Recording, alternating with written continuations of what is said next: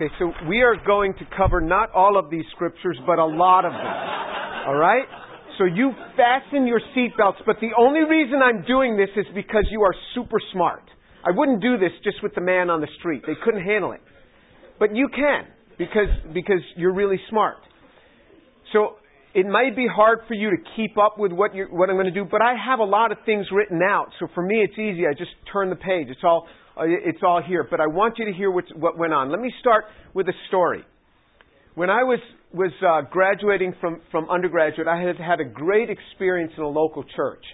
And then I was praying before I had to go to graduate school that the Lord would lead me to the right church in the new town in which I was going for graduate school. And I was praying all summer. They sent to me a newspaper. They used to have physical newspapers that were made out of paper. They sent that to me because I was a new incoming graduate student. And I remember looking through the church ads, and there was one from a fellowship that was called Upper Room Christian Fellowship. And for some reason, my eye just stuck there, but this is often the way the Lord speaks to me. If I'm true to really pray about something, He'll drop something in my mind. I drove out to graduate school in a rental car. I was coming back, walking back from the car rental place, and as I was walking back across campus, it was a Sunday morning because I had driven on a Saturday, and I saw a sign that said Upper Room Christian Fellowship, come worship with us. And it was exactly as I had seen in the paper. And I went in and I worshiped in the church. It was a little bit different format and everything. Nonetheless, it was an important time in my life because I said, this is the one that I was wondering, is this where the Lord would have me? But a local church for me was very important, where God wanted me. And then I went back. I was going to go. It was the following Sunday, and I said, Lord, unless you speak to me specifically today about this church, I'll go back today, but I won't go back anymore. I'll start looking for other churches. And I read the Bible from Genesis to Revelation. When I'm done, I start again. I've been doing this since I was an undergraduate. And I was in Luke chapter 22, and I started reading where I left off the day before, and I was on my knees reading, and it said, and I just finished praying, Lord, show me what church I'm supposed to be at. And it said, go, and a man will show you an upper room, and there you are to have the Passover feast. And the peace of God just filled the room. Now, God often speaks to me like this. Now, I don't just go looking through the Bible and do this. I don't do that because, you might say, what should I do today, Lord? And you go like that and says, Judas went out promptly and he hung himself. So you don't want to just do this. But this is where I was reading, where I was praying, what I was praying about. So anyway, this church turned out to be a charismatic church. I had never heard of a charismatic church. I didn't know what a non-charismatic church was. I'd grown up I'd spent the last 2 years of my college the last 3 years of my college in a Bible church, but I didn't know the difference. Nobody ever said anything. Well, then I went back after a few months to Syracuse because my fiancée, Shireen, was there. And I talked to my pastor and I said, these people prayed for me that I would receive the baptism in the Holy Spirit. And he said, they what? You've always had the Holy Spirit. And so he was very concerned that I was in this charismatic church. And here I was torn. I knew what God had spoken to me. I love these people and I was torn in this. Has this ever happened to you where you get torn between two camps of people that you love? But then I told my pastor from Syracuse, I said, here is how God spoke to me. And once I described the way God spoke to me, he says, you have to continue to go back to that church. Because he is the one who taught me how to hear from the Lord. He is the one who taught me to pray, to seek God, and God will speak through His Word. So that's the preface. So let me start reading a few verses. We're going to read Matthew chapter 16, verse 18 and 19 says, I also say to you that you are Peter, and upon this rock I will build my church, and the gates of Hades will not overpower it. I will give you the keys of the kingdom of heaven, and whatever you bind on earth shall be bound in heaven, and whatever you loose on earth shall be loosed in heaven. He said to Peter, whatever you bind on earth shall be bound in heaven, whatever you loose on earth shall be loosed in heaven. This is important for what we are about to speak about. Then if we look in the book of Acts. Now the book of Acts is an historical book. It is not a book of doctrine. The doctrine in the New Testament is given to us in the epistles. The book of Acts is an historical book. They did many things wrong in the book of Acts. But we see patterns there. But what happens is people try to make doctrine out of the book of Acts. So let's see what the book of Acts says. In Acts chapter 1, verse 8, it says, "But you will receive power when the Holy Spirit has come upon you. And you shall be my witnesses both in Jerusalem and in Judea and Samaria and even to the remotest part of the earth."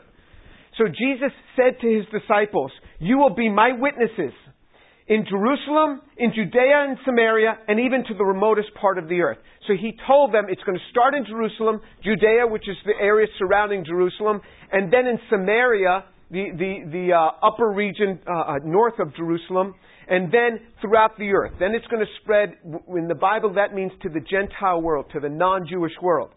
In Acts chapter 2, verse 1 through 14, we see the coming of the Holy Spirit. Acts chapter 2, verse 1. "When the day of Pentecost had come, they were together in one place. And suddenly there came from heaven noise like a violent rushing wind. And it filled the whole house where they were sitting. And there appeared to them tongues as of fire distributing themselves, and they rested on each one of them. And they were filled with the Holy Spirit, and they began to speak with other tongues as the Spirit was giving them utterance." So this was the disciples on the day of Pentecost. That means 50 days after the Passover. That's one of the feasts where the Jews have to return to Jerusalem. They're there on the Passover. 50 days after the Passover, they're there. The Holy Spirit fills the disciples, it says, and they start to speak with other tongues. Well, what does that mean? It says then in verse 5, "Now there were Jews living in Jerusalem, devout men from every nation under heaven." The Jews had already filled Jerusalem. This Jerusalem was filled with Jewish people from throughout the world. Everybody that could get there was there for the Pentecost. "When they heard this sound occurred, the crowd came together, and they were bewildered, because each one of them was hearing them speak in his own language. They were amazed and astonished, saying, 'Why, are not all these who are speaking Galileans? And how is it that we each hear them in our own language to which we were born? Parthians and Medes, Elamites, and residents of Mesopotamia, Judea and Cappadocia, Pontus and Asia, Phrygia and Pamphylia, Egypt and the districts of Libya around Cyrene, and the visitors from Rome, both Jews and proselytes.'" That means the people who had not been Jews, but they became Jews. The proselytes. "Cretans and Arabs, we hear them in our own tongue speaking of mighty deeds of God." And they all continued in amazement and great perplexity, saying to one another, "What does this mean?" But others were mocking and saying, "They're full of sweet wine." But Peter, taking his stand with the 11, raised his voice and declared to them, "Men of Judea and all who live in Jerusalem." Remember what Jesus had said? In Judea and Jerusalem. "Men of Judea and those who live in Jerusalem, let it be known to you, and give heed to my words." And then he tells them, they're not drunk as you think. They're speaking. But what they heard is they heard tongues in their own language. This wasn't unintelligible. It was intelligible. At least these tongues here were intelligible. They were hearing it in their own language, each person from their own place. So what do we see? We see the filling of the Holy Spirit. They spoke in an intelligible tongue. And there were other observations. Peter was present. So Peter was present. Remember, Jesus had said to Peter, "You have the keys. You're going to open it up and nobody can shut it." Peter was there. He was present. There was no water baptism. All the people there were Jews. Acts chapter 2, verse 38. It says, Acts chapter 2, starting from verse 36. It says, "Therefore," this is in the same instance, in the same occurrence. Peter starts preaching. It says, "Therefore let all the house of Israel know for certain that God has made him both Lord and Christ, this Jesus whom you crucified." Now when they heard this, they were pierced to the heart and said to Peter and to the rest of the apostles, "Brethren, what shall we do?" Peter said to them, "Repent, and each of you be baptized in the name of Jesus Christ for the forgiveness of your sins, and you will receive the gift of the Holy Spirit. For the promise is for you and for your children, for all who are far off, as many as the Lord our God will call to himself." And with many other words he solemnly testified and kept exhorting them, saying, "Be saved from the perverse generation." So then those who had received his word were baptized, and that day there were added about 3,000 souls. Okay, so remember up top the disciples. What happened to them? They were filled with the Holy Spirit. They spoke with intelligible tongue. Peter was there. Now, what do we see in Acts chapter 2? It says, "Repent." It says, "Be water baptized for the forgiveness of your sins, and you will receive the Holy Spirit." That's part of the package, he says. But there's no tongues. Nobody spoke in tongues. Peter was there. They were all Jews, but nobody spoke in tongues. So, you see the problem with trying to set up a doctrine around any one of these events? Every event is a little bit different. Which one are you going to go with? You can't set up a doctrine here. Let's look at another event, Acts chapter 8. So that's the Jews. The door is now open to the Jews. You don't have to have Peter there anymore to have the Holy Spirit fall upon the Jews. It's already there. Now in Samaria, Acts chapter 8, verses 4 through 6 and then 12 through 17, it says, Therefore those who had been scattered went about preaching the word. Philip went down to the city of Samaria and began proclaiming Christ to them. The crowds with one accord were giving attention to what was said by Philip as they heard and saw the signs which he was performing. Verse 12, But when they believed Philip preaching the good news about the kingdom of God and the name of Jesus Christ, they were being baptized, men and women alike. Even Simon himself, that's not Simon Peter, this is another Simon, Simon the magician himself was baptized after being believed and was baptized, and he continued on with Philip as they kept observing signs and great miracles taking place. So now you see something new. You see great miracles taking place. It says great miracles. It's not like, I was driving to church today and all the lights were green. Whoa, that's a miracle, man. It is. It's not little miracles. This is great miracles were taking place. All right? Great miracles were occurring. So that's the problem. You want to say when a person gets saved, it has to be accompanied by great miracles? If you pick this up as doctrine, that's what you'd get stuck with. It says, Now when the apostles in Jerusalem heard that the Samaritans had received the word of God, they sent Peter and John, who came down and prayed for them that they might receive the Holy Spirit. For he had not yet fallen upon any of them. They had simply been baptized in the name of the Lord Jesus. Then they began laying their hands on them, and they were receiving the Holy Spirit. So you see, the Holy Spirit came as a second event. They had to wait for Peter to come. Peter was the one who had to open the door to the Samaritans. He came, he prayed for them. So what do we have? They believed, they were baptized in water, great miracles took place. Peter comes, and with the laying on of hands, the Holy Spirit comes. There were no tongues. No tongues were spoken. And now Peter has opened the door to the Samaritans. Never again will Peter need to be there for the Samaritans to get filled with the Holy Spirit. Never again. He was needed there for the Jews to receive the Holy Spirit. He was needed there for the Samaritans to get the Holy Spirit, but he's never going to be needed again for that.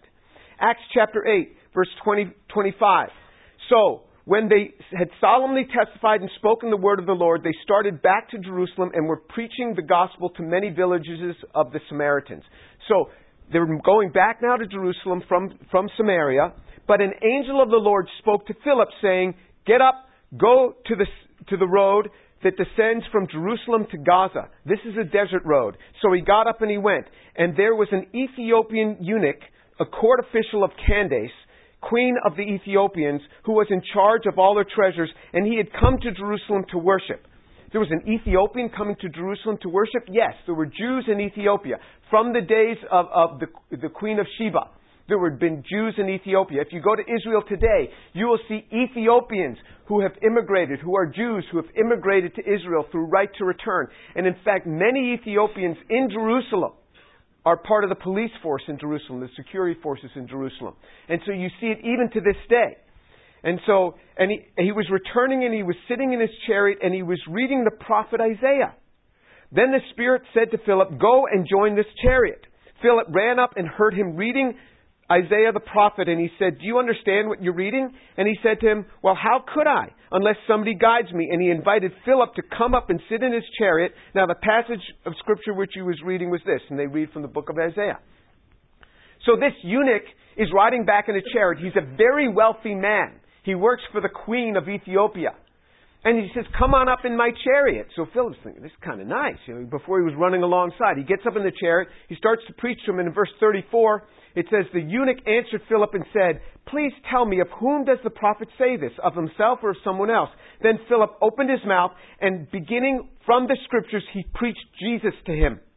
And they went along the road, and they came to some water. And the eunuch said, Look, water, what prevents me from being baptized? Immediately he wanted to be baptized. And Philip said to him, if you believe with all your heart, you may. And he answered him, I believe that Jesus Christ is the Son of God. And he ordered that the chariot to stop. And they both went down into the water. And I'll tell you, baptism in the Scriptures, they always went down into the water. They had to go to the Jordan. If it was just a little sprinkle, why bother going to the Jordan? Just a cup of water, you're done. It was always getting dunked in water. That's the scriptural way. If you haven't been baptized and you're a believer, you really ought to be and come under conform to what the Scriptures command us to do. He says, and Philip said to him, if you believe with all your heart, you may. And then he ordered the chariot to stop. They went down to the water, Philip as well as the eunuch, and he baptized him. And when they came up out of the water, the Spirit of the Lord snatched Philip away, and the eunuch no longer saw him, but he went on his way rejoicing. So what happened? The eunuch believed, and he was baptized in water. No tongues, no need for Peter to be there. This was a Jewish guy now. Peter had already opened the doors for the Jews. You don't see the infilling of the Holy Spirit as a separate act. You don't see that. Now, if the guy didn't have the Holy Spirit, you'd think that Philip would have said, okay, now we got to make sure you have the Holy Spirit too. He's not going to leave the guy to go back to Ethiopia without the Holy Spirit. It looks like it's all one event. That's why it's hard to build a doctrine around any one of these.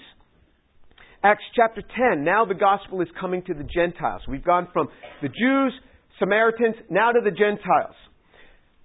Verse 43 of Acts chapter 10.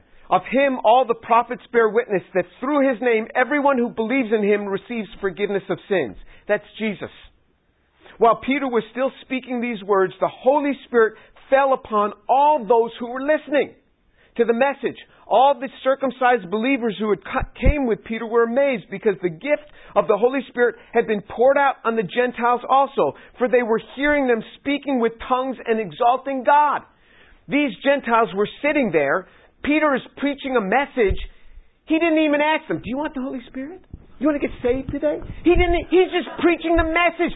Boom! The Holy Spirit just drops on them. Just bam! And the Jews are amazed. And they start speaking with tongues. There's this amazing testimony. It says they saw them speaking with tongues and exalting God. We don't know if it was an intelligible language or not. We don't know. It doesn't say. Surely no one can refuse water for these to be baptized who have received the Holy Spirit, just as we did, can he? And he ordered them to be baptized in the name of the Lord Jesus Christ. And then they asked him to stay on for a few days. Then when Peter goes back to Jerusalem, he's reporting this to the disciples in Jerusalem, to the apostles in Jerusalem. They're all upset because he went and he had fellowship with Gentiles. You weren't supposed to do that as a Jew, but Jesus broke down that barrier. Now the apostles and the brethren, so this is Acts 11:1. Now the apostles and the brethren who were throughout Judea heard that the Gentiles had also received the word of God. And when Peter came to Jerusalem, those who were circumcised took issue with him, saying, you went to the uncircumcised men and ate with them? But Peter began speaking and proceeding to explain to them in orderly sequence.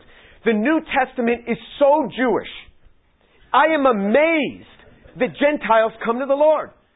I am. It is so Jewish. Everybody in the Bible, in the book of Acts, who was getting saved was a Jew. All of a sudden, God drops upon the Gentiles. And the Jews are like, can Gentiles really get saved? You know, does it work like this? And then Peter starts to explain to them in Acts 11, verse 15. And as I began to speak, the Holy Spirit fell on them just as he did upon us at the beginning. Peter said, I was just starting to speak, and the Holy Spirit didn't ask me. He just fell on them. And I remembered the word of the Lord, how he used to say, John baptized with water, but you shall be baptized with the Holy Spirit. Therefore, if God gave to them the same gift as he gave to us also, after believing in the Lord Jesus Christ, who was I that I could stand in God's way? What happened to the Gentiles? Peter was there. They listened. They believed. The Holy Spirit fell on them immediately. It was not a second event. It happened all at once. As soon as they were listening, they listened, they believed, boom, the Holy Spirit hit them. Not a second event. Tongues started coming. We don't know if it's intelligible or not. And then water baptism. Water baptism followed. So Peter was there. They were all Gentiles except for the Jews that had come to ministering with him. And now the door is open to the Gentiles. Now, who was the apostle to the Gentiles? Paul was the apostle to the Gentiles. How do we know this? Because it says Paul was the apostle to the Gentiles, Peter the apostle to the Jews. Paul got saved in Acts chapter 10, the chapter before this. Why didn't Paul come and do this? Because Peter had to open the door. Remember what Jesus said? Through you. You're going to bring it to the Jews, you're going to bring it to the Samaritans, and you're going to bring it to the Gentiles. Once it's open, it's open. And now Paul can take over.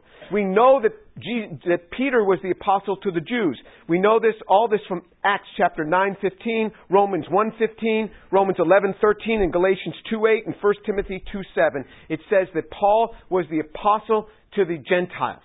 Peter was the apostle to the Jews. But Peter was needed to open that door. There's many other conversions in the book of Acts with no separate event of the Holy Spirit. Now that the door is open, you see no separate events where the Holy Spirit comes as a separate event upon people. It all comes together. This is in Acts chapter 11, verse 20 and 21, Acts chapter 11, verse 24, Acts chapter 13, verse 48, 14:1, 14:21, 14:27, 15:8 and 9, 16:14 and 15. 16:30 and 30 through 34, 17:10 through 12, 17:32 through 34. Is that enough? I mean, there are multiple instances of the Holy Spirit not being a separate event. So you'd say, okay, from now on, it's never a separate event. They always come together. Not quite. When you get to Acts chapter 19, something else happens. Acts chapter 19, verse 1. It happened that while Apollos was at Corinth, Paul passed through the upper country and came to Ephesus and found some disciples. He said to them, "Did you receive the Holy Spirit when you believed?" Isn't that interesting? Paul is asking them in Acts chapter 19, did you receive the Holy Spirit when you believed? So in other words, you can believe without having the Holy Spirit? Paul asked them this question. How else would you read this question? And they said to him, "No, we have not even heard whether there is the Holy Spirit." And he said, "Into what were you baptized?" And they said, "Into John's baptism." Now, John baptized in water, and the agreement with John was this. John said, "Whomever I point out to you as the Messiah, you're going to believe." That's what his baptism spoke of. And everybody who John the Baptist pointed out and said, "That's the Messiah," immediately they started following him. Tremendous following of Jesus immediately because they had already been baptized and made the agreement with John. But these believers had gone away to some place. These were Jewish believers who, in John's baptism, but they didn't hear about the death and the resurrection of the Messiah. They never heard about the coming of the Messiah. They were in some other place. So Paul said, John baptized with the baptism of repentance, telling people to believe in him who was coming after him, that is Jesus. When they heard this, they were baptized in the name of the Lord Jesus. And when Paul had laid his hands upon them, the Holy Spirit came on them, and they began speaking with tongues and prophesying. So what happened? We didn't need Peter there anymore. John was able to handle this. These were Jews. The door had already been opened. But they believed in John, but they had never heard about Jesus. So now they believe in Jesus. They're water baptized. The Holy Spirit comes via the laying on of hands. Tongues fall upon them. And they start prophesying. So you add that to your doctrine too.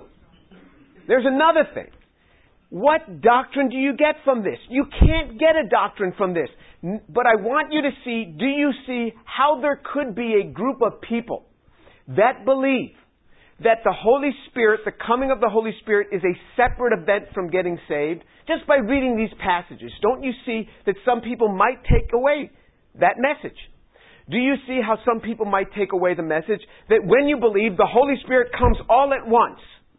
From these passages, you could get that, right? Any reasonable person will say, yes, I see that somebody could read some of these passages and get that message.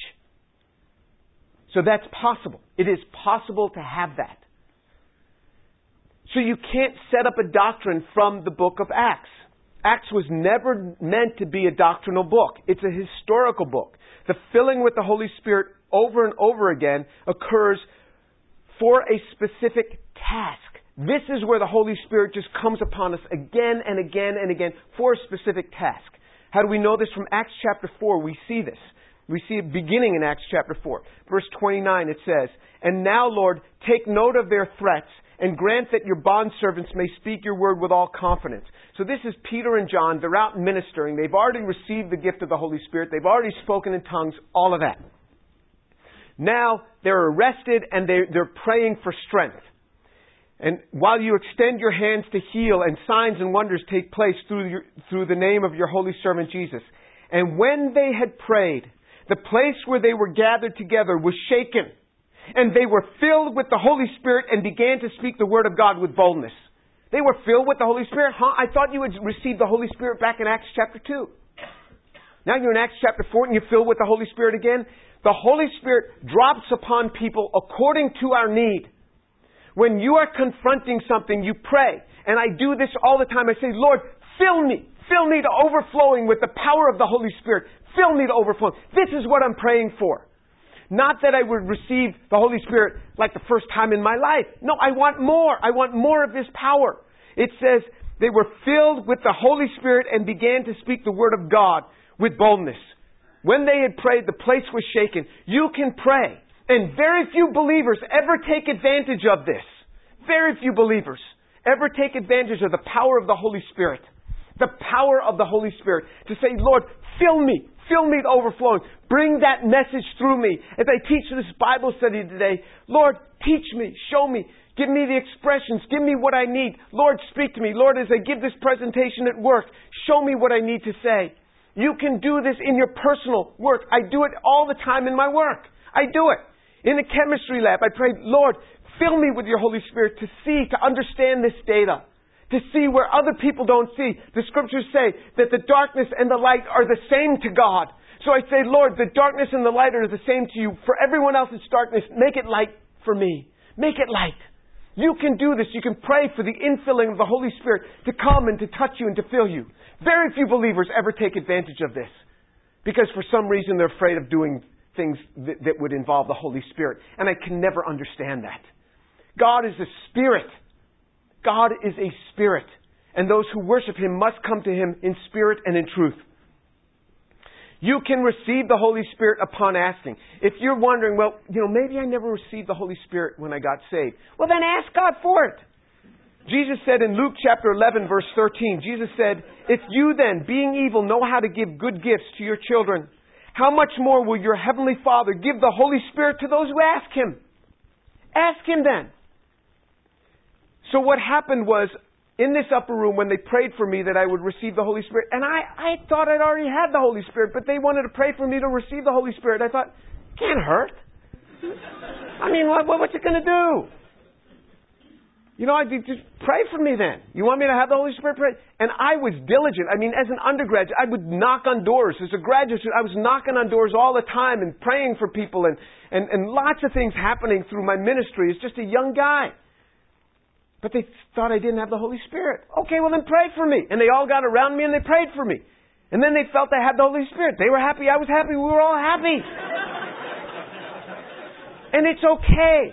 And I've learned how to function with both different sides. The charismatic side, the non-charismatic side. It's never been a problem for me. Half of my adult life I've spent in charismatic churches. Half of my adult life I've spent in non-charismatic churches. And I've never left the church. Once I become a member, I just plug in there. If there's problems, I plug in. I'm going to do it. And it's never been a problem for me. And I couldn't understand, what's your problem? You think I don't have the Holy Spirit? Let's pray right now. Give me more. I'll take more. John chapter 6. Jesus was confronted with people who wanted to leave because things kind of upset them. Their life didn't go exactly how they had thought. John chapter 6, starting to read from verse 52, and we'll jump around in 52 through 69. Verse 52, it says, "Then Jews began to argue with one another, saying, 'How can this man give us his flesh to eat?' Jesus said to them, 'Truly I say to you, unless you eat the flesh of the Son of Man and drink His blood, you have no life in yourselves. He who eats my flesh and drinks my blood has eternal life, and I will raise him up on the last day. For my flesh is true food, and my blood is true drink. He who eats my flesh and drinks my blood abides in me, and I in him.'" Think about this. Jesus had said this just above, and it says, the Jews began to argue with one another, saying, "How can this man give us his flesh to eat?" So you would think that Jesus would say, Look, I'm speaking allegorically, okay? Calm down. Calm down. I don't want you to be upset because we know you should never be disrupted in a church. You should never be disrupted at a Christian retreat. Everything should go smoothly.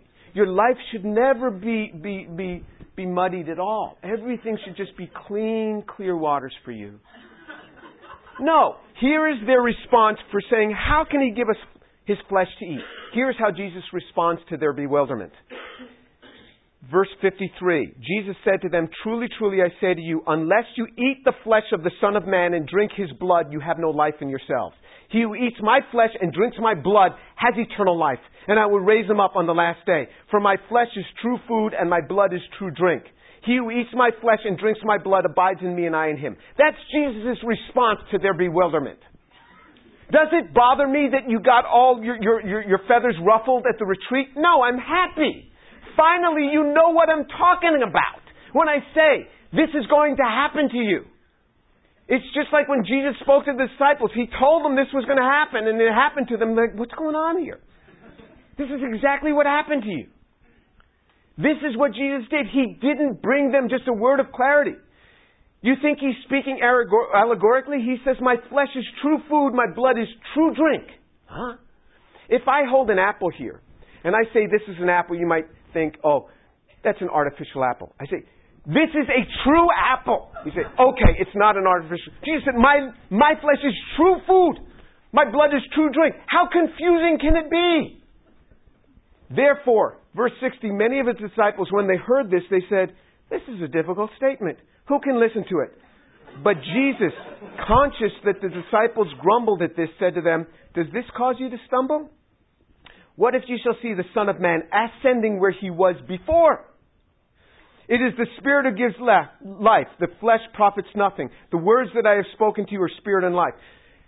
As a result of this, it says in verse 66, many of His disciples withdrew and were not walking with Him anymore. Many of His disciples withdrew. You would think that Jesus would go, whoa, whoa, whoa, whoa, whoa, whoa. Look, we're about numbers here, you know. There's a whole book in the Bible called Numbers. Come on back here. He didn't. He let them go. He let them go. Because their feathers were ruffled, they wanted to leave because they couldn't understand Him. So Jesus said to the 12, the only ones that were left were the 12. Jesus said to the 12, you don't want to go away also, do you? Simon Peter answered and said, Lord, to whom shall we go?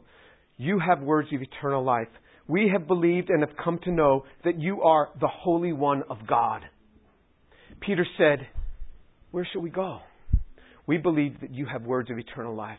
We have come to know and believe that you are the Holy One of God. Things will happen in your life that you do not understand. Things will happen. Remember, there was a young guy. He got saved, a Chinese young man, and then his wife got saved about a year after him. She got saved, and then they got in an argument like all couples do. And he came to me. He was so flustered. He said, "I don't know if I can be married to this woman." I said, "Why not? What's the matter?" He said, "It's just terrible. It's just so bad. It's terrible what happened." I said, "What happened?" He said, "She said to me, if this is what Christianity is like, I don't want to be a Christian." I said, "Is that all?" He said, I've said much worse than that. That's nothing. In a marriage, that's nothing. And Shireen was sitting, yeah, that's nothing. We've said much worse to each other than that. I said, yeah, you guys have no idea how to argue. It says in Job 6:26, the words of one in despair belong to the wind. The words of one in despair belong to the wind. I said, just let it go. This is nothing. She was just upset. She was just upset. And then he was okay. What are you going to do? You're going to leave a church just because the pastor says something that ruffles your feathers? You're going to leave? It's going to happen all the time. You're going to go to another church and you hear it again. You're going to leave that church? What are you going to do? Something happens in marriage that you don't like? You're going to split from your marriage? You're going to disown your children when they're going to say things you don't like? That's going to happen a lot. In the most embarrassing moments, they will say things.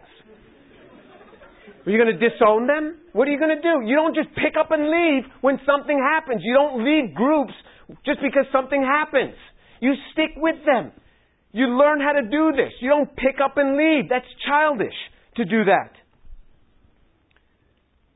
In 1 Corinthians 14, verses 1 and 5 and 13, so the whole chapter, we'll pick out certain ones. Verse 1, it says, pursue love, yet desire earnestly spiritual gifts, but especially that you may prophesy. If spiritual gifts scare you, then you need to read the New Testament and say, Lord, bring my heart in conformity to the Word of God, because my heart is afraid of the Word of God.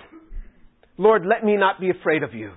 It says in verse 1 of 1 Corinthians 14, desire earnestly spiritual gifts. Desire them earnestly, not just a little bit. Well, if he drops it on me, fine. No. Desire earnestly the spiritual gifts, but especially that you may prophesy. Prophecy? You mean prophecy is still working today? This is in the epistles. This is the doctrinal part. Verse 5, now I wish that you all spoke in tongues. I wish that you all spoke in tongues. That's what it says. But even more that you would prophesy. And greater is one who prophesies than one who speaks in tongues, unless he interprets so that the church may receive edifying. So speaking in tongues and interpreting tongues, that would mean that the tongue is in an unintelligible language to most people, and you need an interpreter for it. That's where all this comes from. It's not a bunch of hocus pocus dropped on us by the devil. It's right here. Verse 13, therefore, let one who speaks in a tongue pray that he may interpret. For if I pray in a tongue, my spirit prays. Paul says if I pray in a tongue, he's even praying in tongues. Before it was speaking tongues. Well, speaking in tongues is just for intelligible witnessing. Going into a land that you don't know. Well, yeah, it's that too. But he says he's praying in a tongue. He prays in a tongue. My spirit prays, my mind is unfruitful. Meaning I don't even understand exactly what I'm praying, but I'm praying in a tongue. You want to know where it came from? It came from here. This is where you set doctrine. So if that bothers you, then read the Word of God and say, Lord, get hold of my heart. What is the outcome then? I will pray with the Spirit and I will pray with my mind also. I will sing with the Spirit. I will sing with my mind also. See, even singing in tongues. You ever seen somebody sing in tongues that disturb you? This is where they got it. From this piece of doctrine. You don't want to walk in it? That's fine. Don't get it. If it bothers you, that's fine. God doesn't force gifts upon you. It's a gift. You can take it if you want. You don't want it, you don't take it. If it bothers you, don't take it. But the body of Christ is a broad tent. It is broad tent, and this is how we have to learn to function in the body of Christ. He says in verse 18, I thank God I speak in tongues more than all of you. Paul speaks in tongues more than all. That's what it says. That's what it says. And remember, the Corinthian church was the assemblies of God of the New Testament. It was. He says, and he's saying to them, I speak in tongues more than all of you. However, in the church, I desire to speak 5 words with my mind so that I may instruct others rather than 10,000 words in a tongue. So he's saying in my personal life, it's a rich part of my personal life. Now, some argue that once the Bible came, these gifts were done away with. That's their argument. Let's see where they get that argument. Let's see if we can agree with them on that argument. They take this from 1 Corinthians 13, verse 8 and onward. 1 Corinthians 13, verse 8. Love never fails, but if there are gifts of prophecy, they will be done away. If there are tongues, they will cease. If there is knowledge, it will be done away. For we know in part and we prophesy in part. But when the perfect comes, the partial will be done away. When I was a child, I used to speak like a child, think as a child, reason as a child. But when I became a man, I did away with childish things.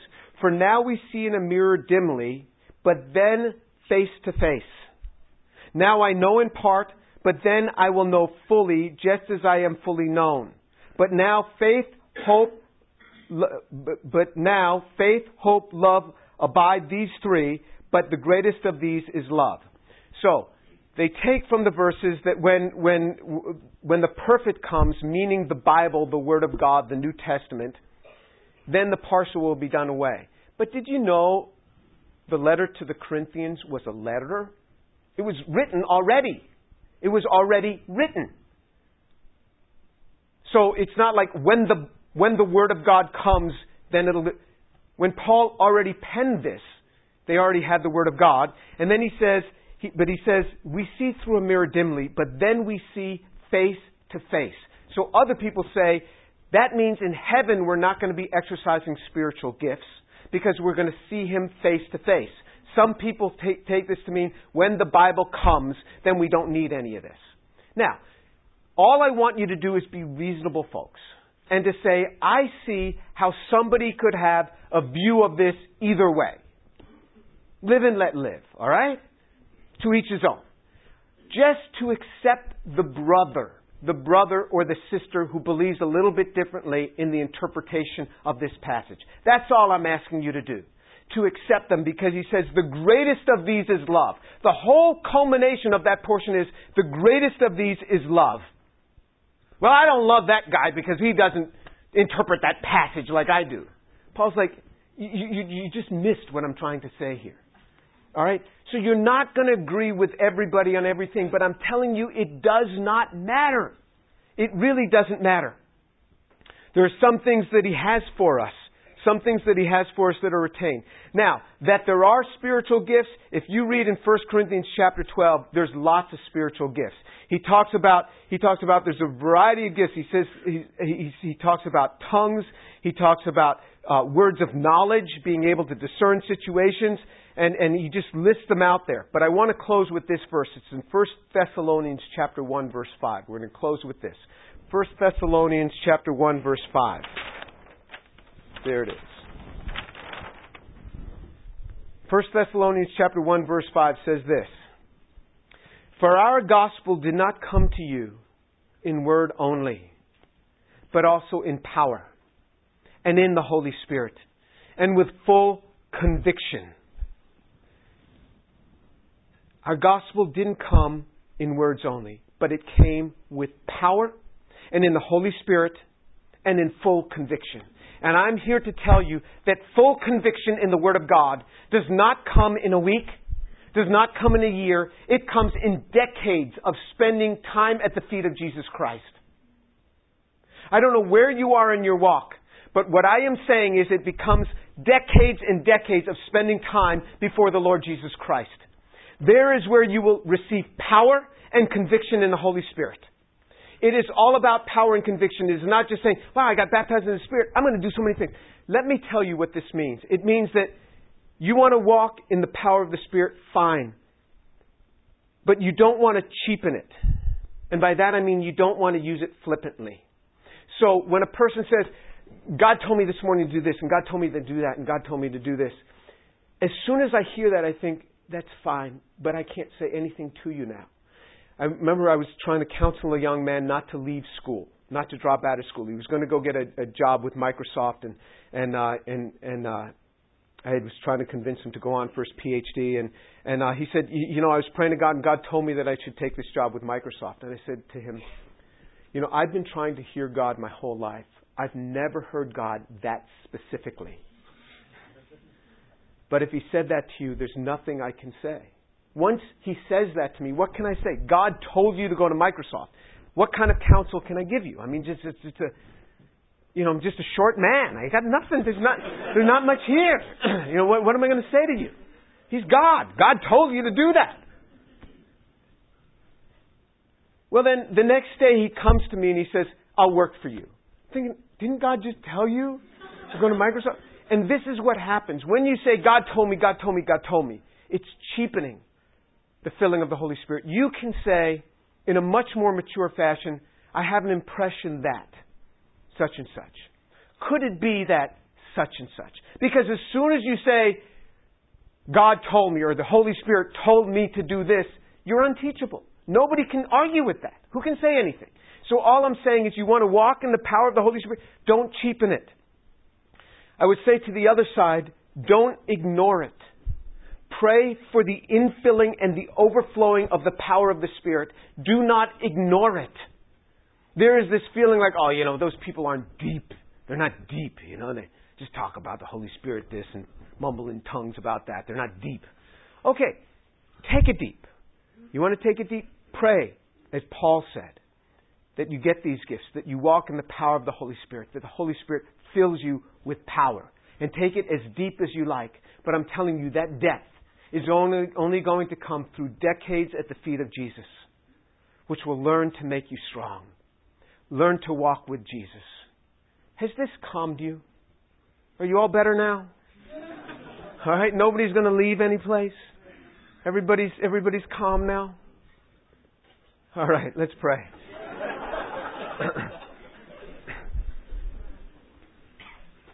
Lord Jesus, thank you so much for your word. Abba, Father, I pray for these young people that you fill them now with the power of the Holy Spirit. That you grant upon them the gifts of Jesus Christ, the infilling that were promised to the church, and that you would grant them the power of the infilled Spirit to walk in all that you have. And Father, I pray that you give them lives that would spend decades at the feet of Jesus, being built up and firmed up at the feet of Jesus. Lord, I pray for these young people that you would keep them from being so shaken that they would leave you, but that they would say, along with Peter, Lord, to whom shall we go? You have words of eternal life. And we know and have come to believe that you are the Holy One of God. Father, I pray that you keep their souls and protect them for the glory of Jesus. Amen.